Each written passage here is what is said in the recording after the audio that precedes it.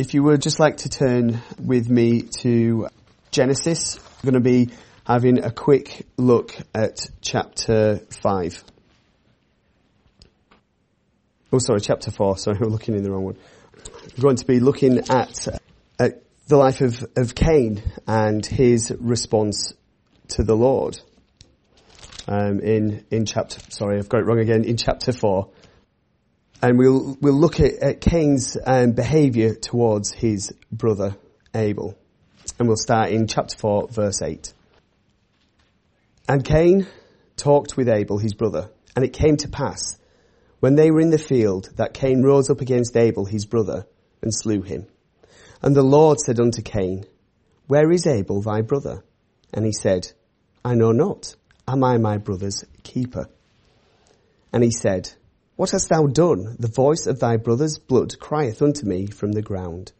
And now art thou cursed from the earth, which hath opened her mouth to receive thy brother's blood from thy hand.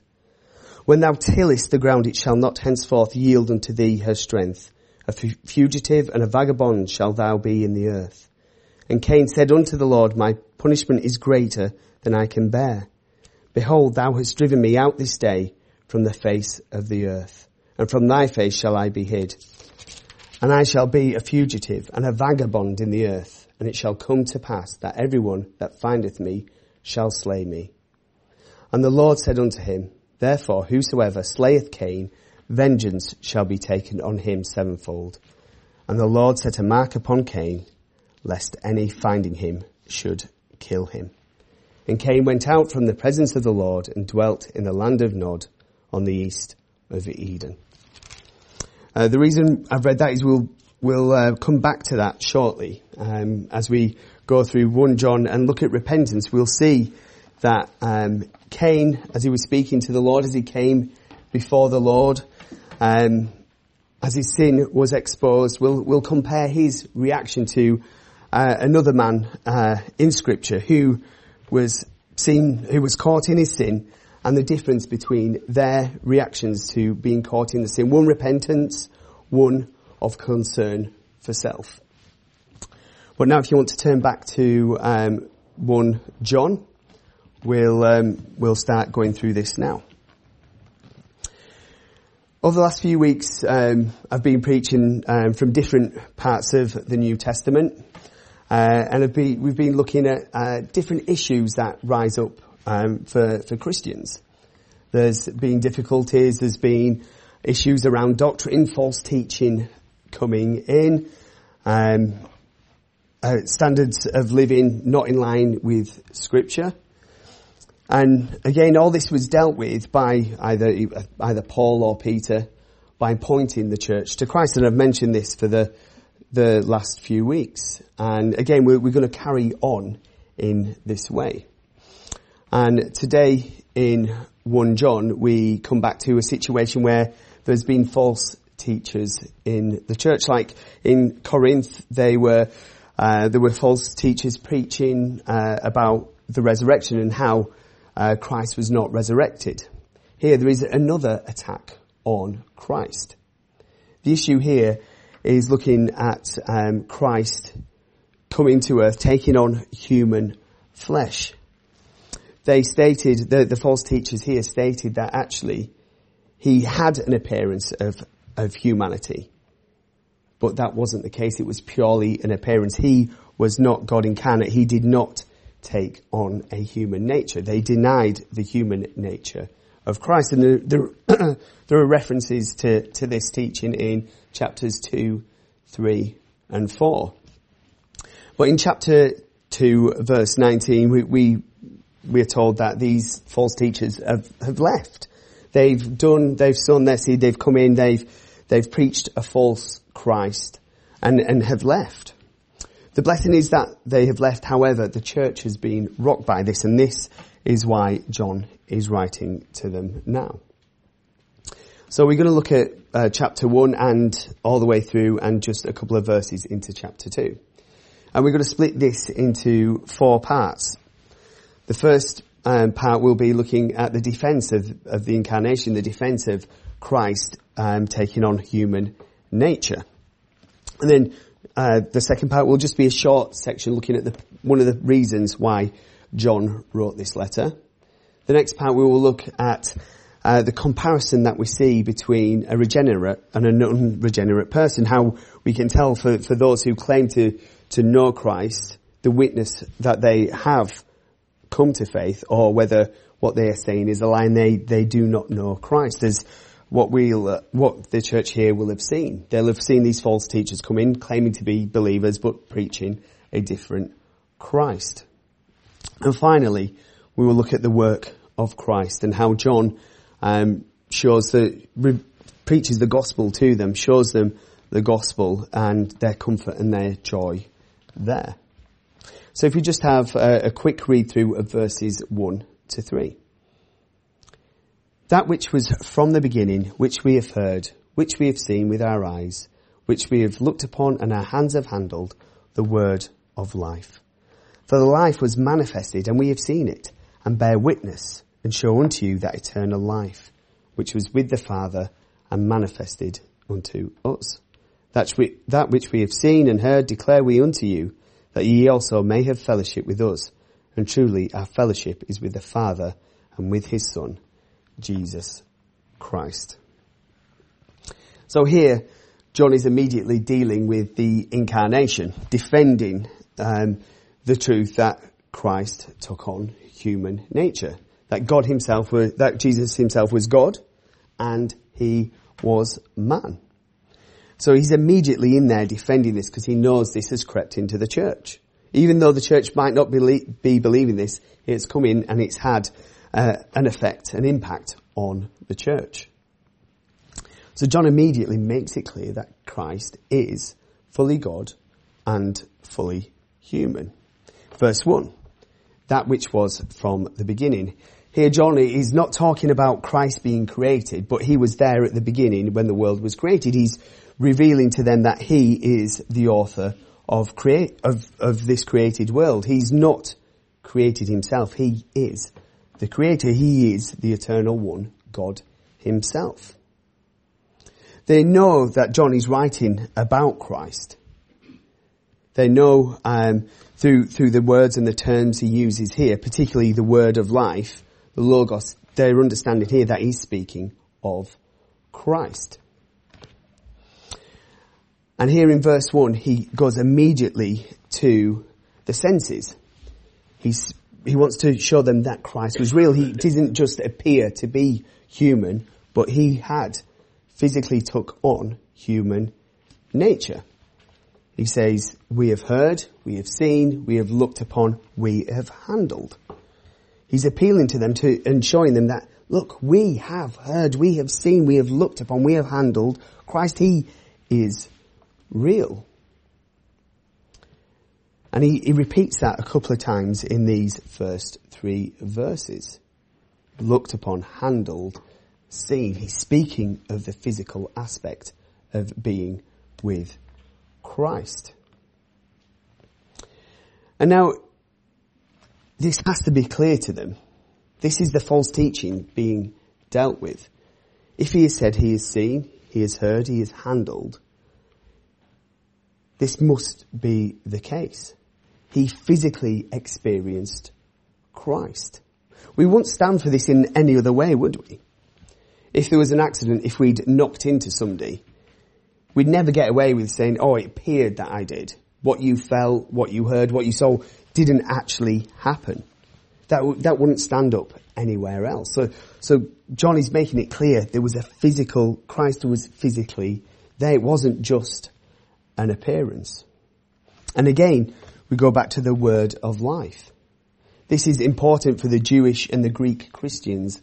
There they understood that the word referred to God revealed. And God was revealed in his Son, Jesus Christ. We have the Father sending his Son. And they can't misunderstand this because he reiterates his point in verse 2. For life was manifested, and we have seen it, and bear witness, and show unto you that eternal life which was with the Father, and was manifested unto us. He's seen, he's bearing witness to it, he's showing them. He's revealing the physical nature of Christ. He was manifested, God incarnate. God had taken on human flesh. Jesus Christ, God the Son, had come to earth to die on the cross. He was revealing it to them there. And when we compare verses 1 and 2, we see an interesting thing. We see the deity of Christ in verse 1, the verb sandwiching the seen, heard, felt. And again in verse 2, we see the physical aspect of Christ. He was manifested between seen, witnessed, and being revealed. It's crystal clear here that Jesus is God, and he took on human nature. And in verse 3, John makes it clear again. That which we have seen, which we have heard, which we declare unto you. He's making his point over and over that Christ had human nature. He took on human flesh. And the purpose of all this he sums up at the end of verse 3. He doesn't want that false teaching to come in. Because if they were to believe that, the case would be that they would not have fellowship with John. They would not have fellowship with Jesus Christ. This isn't a cheap fellowship that John is speaking of here at the end when he says, you will have fellowship with us, and truly our fellowship is with the Father and his Son, Jesus Christ. This isn't just a group of friends. This isn't people at the same company just hanging out together. This is a deep fellowship. This fellowship has come at a cost.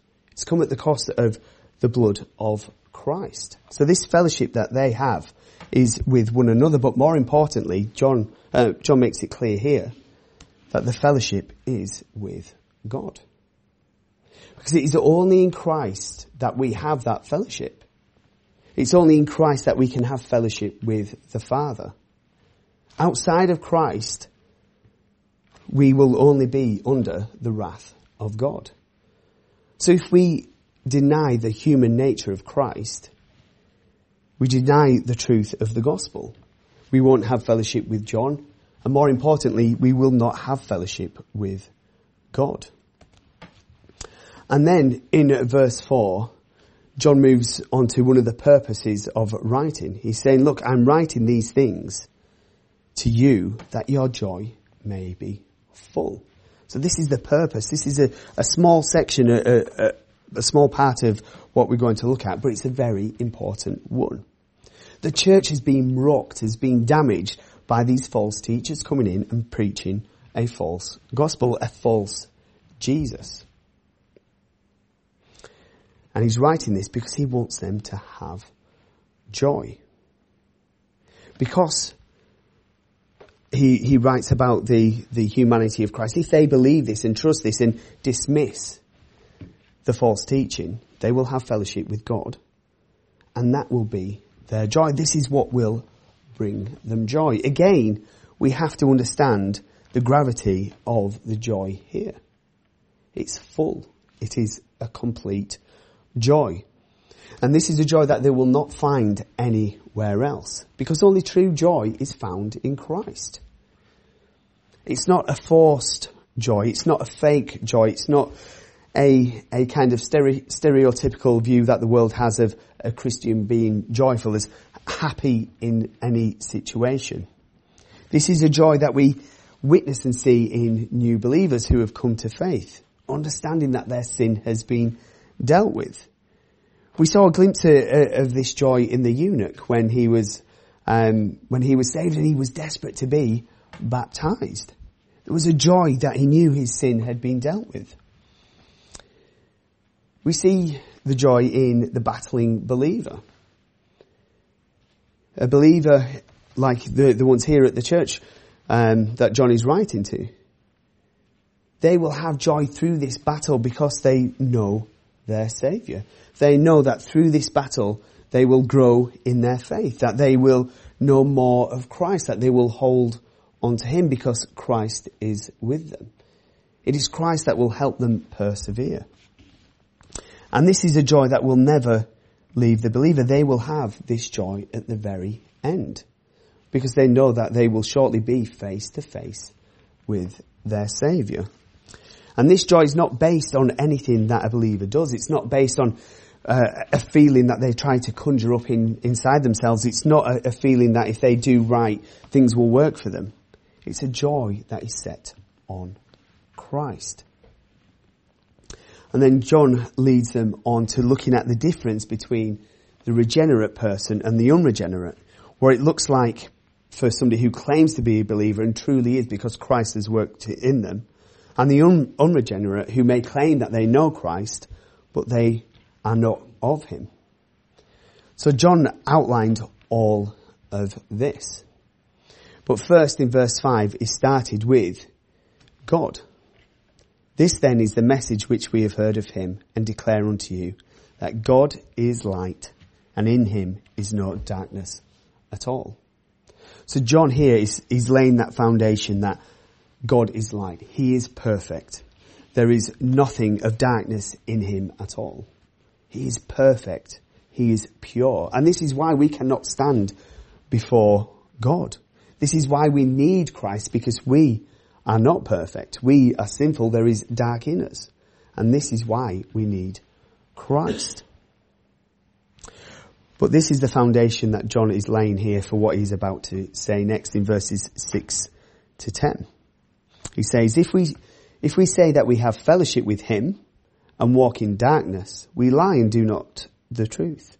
But if we walk in the light, as he is in the light, we have fellowship with one another, and the blood of Jesus Christ his Son cleanseth us from all sin. If we say that we have no sin, we deceive ourselves, and the truth is not in us. If we confess our sins, he is faithful and just to forgive us our sins and to cleanse us from all unrighteousness. Now we need to take these verses in context and all together. If we only pluck one out, we can end up in a disastrous situation. Take verse 6, for example. If we say that we have fellowship with him and walk in darkness, we lie and do not the truth. If we were to isolate that verse by itself, we could come to the conclusion of sinlessness, of perfection, of believers' perfection, that we are perfect when we come to faith. Our standing before God, if we trust in Christ, is one of sinlessness. We stand before God because we are clothed in the righteousness of Christ, but it does not mean we are sinless while we are on earth. We still sin, but if we were to isolate verse 6, we could come to that false conclusion. So we need to take all these verses together. So what are these verses speaking of? Well, it's speaking of repentance. It's speaking of the witness of repentance. We see examples, comparisons of somebody who is in the light and someone who is in the dark. So if we say we have fellowship with Christ, but we walk continuously in darkness, we are lying. If we say that we have no sin, we deceive ourselves, and the truth is not in us. So these are the aspects of walking in the dark. But verse 7, but if we walk in the light as he is in the light, we have fellowship with one another, and the blood of Christ, of Jesus Christ, his Son, cleanses us from all sin. Verse 9, if we confess our sins, he is faithful and just to forgive us our sins and to cleanse us from all unrighteousness. So we have a comparison here of light and dark. And this is what we are going to look at now, why I read the section in Genesis about Cain. So what does it mean to walk in the light? What does it mean to walk in darkness? Well, verse 9 shows us that if we confess our sins, he is faithful and just to forgive us our sins and to cleanse us from all unrighteousness. That is what it means to be walking in the light, to be someone who confesses our sins. This is a genuine confession. And this is not one that we can do in and of ourselves. As we will see shortly what a false repentance, what true repentance looks like. When someone is regenerate, when the Lord has worked in somebody, there will be true repentance. Because they have been given the faith in Christ. They are knowing and trusting in Christ as their Saviour. They know that, as mentioned in verse 7, that the blood of Christ has cleansed them from their sin. There is a true repentance there. Because we know that without blood, there is no remission of sin. We see this in Hebrews chapter 9. And we know that if we confess and repent, we are cleansed. We are forgiven. And again, this will drive us back to verse 4. We will be joyful. So to walk in light, there is true confession. And this will be the case. There will be a continuous battle against sin. There will be a continuous attempt to repent and turn to Christ. We will not tolerate our sin because the Lord has worked in us. We will grieve our sin. Our confession will be one of a heart that is broken, one of a heart that hates sin. And we'll see that now when we think of in Genesis chapter 4, if we go back to chapter 4, looking particularly through verses 4 to 9. The Lord had approached Cain, and he'd approached him about his sacrifice. And Cain had not repented from that sacrifice. And he warns him that sin is at his door. And Cain, instead of repenting, instead of turning and confessing his sin to God, his heart is hardened. And that results in him murdering his brother. And then the Lord comes to him and speaks to him and says, "Where is your brother? Where is Abel?" And Cain lies. And when he's confronted with his sin of murder, his concern isn't that he's offended God. His concern is for his own well-being. He's saying, look, protect me. Don't send me out. He doesn't care that he's going to be separated from God. He cares that he will be hurt, that he will be sent out and into the world. That's what his concern was. So there was no repentance there. If you just want to turn now to 1 Samuel chapter 15. I'm just going to read you a few verses here. Because when we look to Cain, it was obvious there was no repentance there. It was obvious that he may have been spoken with the Lord, but he wasn't repenting. He wasn't walking in light. 1 Samuel chapter 15, verse 18 onwards. We come in here to Samuel dealing with King Saul. So King Saul was meant to destroy the Amalekites and destroy all that they had, but he allowed some of the spoil to come with him. They didn't destroy everything that the Lord had asked them to do. Verse 18 in 1 Samuel 15. And the Lord sent thee on a journey and said, Go and utterly destroy the sinners, the Amalekites, and fight against them until they be consumed. Wherefore then didst thou not obey the voice of the Lord, but didst fly upon the spoil, and didst evil in the sight of the Lord? And Saul said unto Samuel, Yea, I have obeyed the voice of the Lord, and have gone the way which the Lord sent me, and have brought Agag, the king of Amalek, and have utterly destroyed the Amalekites. But the people took of the spoil the sheep and oxen, the chief of the things which should have been utterly destroyed, to sacrifice unto the Lord thy God in Gilgal. And Samuel said, Hath the Lord as great delight in burnt offerings and sacrifices, as in obeying the voice of the Lord? Behold, to obey is better than sacrifice, to hearken than the fat of rams. For rebellion is as the sin of witchcraft, and stubbornness is as iniquity and idolatry. Because thou hast rejected the word of the Lord, he hath also rejected thee from being king. And Saul said unto Samuel, I have sinned. Sounds like confession. For I have transgressed the commandment of the Lord and thy words, because I feared the people and obeyed their voice. Now therefore I pray thee, pardon my sin, and turn again with me, that I may worship the Lord. Samuel said unto Saul, I will not return with thee, for thou hast rejected the word of the Lord, and the Lord hath rejected thee from being king over Israel. And as Samuel turned about to go away, he laid hold upon the skirt of his mantle, and it rent. And Samuel said unto him, The Lord hath rent the kingdom of Israel from thee this day, and hath given it to a neighbour of thine that is better than thou. And also the strength of Israel will not lie nor repent, for he is not a man, that he should repent. Then he said, I have sinned. Yet honour me now, I pray thee, before the elders of my people, and before Israel, and turn again with me, that I may worship the Lord thy God. So here, it's not similar to Cain, but the heart is the same. If we look closely at verse 24 and 25, Saul turns to Samuel and he says, I've sinned. There's admittance of sin. But he excuses it. He said, it's because I was faithful. The people were doing these things and I was scared of them. He tries to excuse his sin. There was no repentance, like what John is speaking of in the first chapter. And then he asks Samuel to pardon his sin. He's saying, just let me off. He's trying to make a deal. Let me off with this and I'll come and worship. He's got a low view of sin. And then in verse 30, Saul admits his sin again, but only for gain. He wants honour before the elders and those in Israel. So it wasn't a true repentance. He was still walking in the dark. And that's what false repentance is. They may claim, I was walking with the Lord, but they weren't walking in the light. Their desire was not for God. They were walking in unrepentance.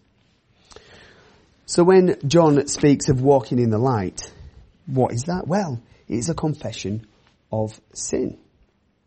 And who do we go to for this? Well, we go to Psalm 51. We look to David in all of this, in what it looks to for repentance. So if you just turn to Psalm 51, we won't read it all, but we will just have a quick look through. So we have Cain, who was hard of heart, and it was obvious there was no repentance. We have Saul, who tries to play down his sin and make a deal, doesn't care about offending God, he only wants what is best for him. And then we come to true repentance. And just look at some of the words we see through this psalm. First verse, have mercy upon me, O God. Verse 2, wash me thoroughly from mine iniquity. Cleanse me from my sin. For I acknowledge my transgression, and my sin is ever before me. And the interesting bit here is in verse 4, against thee, thee only have I sinned, and done this evil in thy sight, that thou mightest be justified when thou speakest, and be clear when thou judgest. So all through this psalm, David is referring to his own sin. And this is in response to him being called out for murdering, for Bathsheba and murdering her husband, for committing adultery, for murdering her husband, for lying, for the deceit. He doesn't blame anybody else. It's his sin. He owns his sin. And it's interesting that he realises his sin may have been against other people, but it was ultimately against the Lord. And look at his desire. His desire isn't for his kingdom. Verse 11, cast me not away from thy presence, and take not thy Holy Spirit from me. His desire is to be right with God. This is a regenerate person. This is someone who the Lord has worked in. And we know from 1 John here, that if we say we have no sin, if we deny this, we are making God to be a liar. He isn't a liar, but that's what we are doing in our actions. We are calling God a liar. You see, repentance is not one of works. It's a heart issue, and it is God who deals with the heart. And that is the work of Christ. And this is what we come to now in our last section. Let's just read verses 1 to 2 in chapter 2. My little children, these things write I unto you, that ye sin not. And if any man sin, we have an advocate with the Father, Jesus Christ the righteous. And he is the propitiation for our sins, not for our sins only, but also for the sins of the whole world. So true repentance can only come when we understand the gospel. And we can only understand the gospel if the Lord has had his work in us, if the Holy Spirit is with us. So if we are walking in the light, as we saw previously, it is because the Lord has done his work in us. We are continually repentant. We look at Christ and run to him. And John here says, look, he's writing these so we don't sin, so we don't go against the Lord. But in reality, he knows, you and I know, that we will sin. That at times we will fall, as David did, as Cain did, as Saul did. But the difference being, if we are in the light, we will understand that our sin has been dealt with, that there will be a pain in us. But we will understand that we have an advocate. That this advocate will speak on our behalf. That this advocate will represent us before the Father. That advocate being Jesus Christ, the righteous one, the perfect one. And he can do that because he is the propitiation for our sins. That being that Jesus appeased the wrath of God. You see, no man can satisfy God's wrath. Saul tried to do it. He tried to broker a deal. There is no service, there is no gift, there is no negotiation that will be acceptable before the Lord. That's because it comes from an unworthy source. It comes from man themselves. And this is why God sent his only Son. This is why God sent Christ. Christ came into this world. He took on human flesh. This is why doing away with this heresy is important, because Christ took on human flesh. So he could go to the cross and satisfy the wrath of God. Because again, we go back to Hebrews 9. The wrath of God could only be satisfied with blood. And it was the blood of Christ. So it couldn't be an appearance, it had to be the blood of Christ that would reconcile us to the Father. And this was for anyone from any background who trusts in Christ. They will be saved from the judgment to come. They will be brought into fellowship, as mentioned here, with one another, but more importantly, with the Father and the Son. So people may claim to walk in the light, but will be of the darkness. It may be obvious they may preach a false Jesus. They may preach a work righteousness that we have to do in order to be saved. They will claim a false Christ, a different Christ. They may even preach a different representative before God. But it is only Christ that saves. And they will seek to do harm to God's people. But as John has done here, he's pointed the people to Christ. He's turned to those that have been hurt and damaged by the false teaching. He's pointed them to Christ because Christ is the way and the truth and the life. As we see here, it is only through Jesus, it is only through him, it's only through his blood that our sins are dealt with. This is why our joy is full and complete. It's because he brings us into fellowship with one another, but more importantly, he brings us into fellowship with our heavenly Father.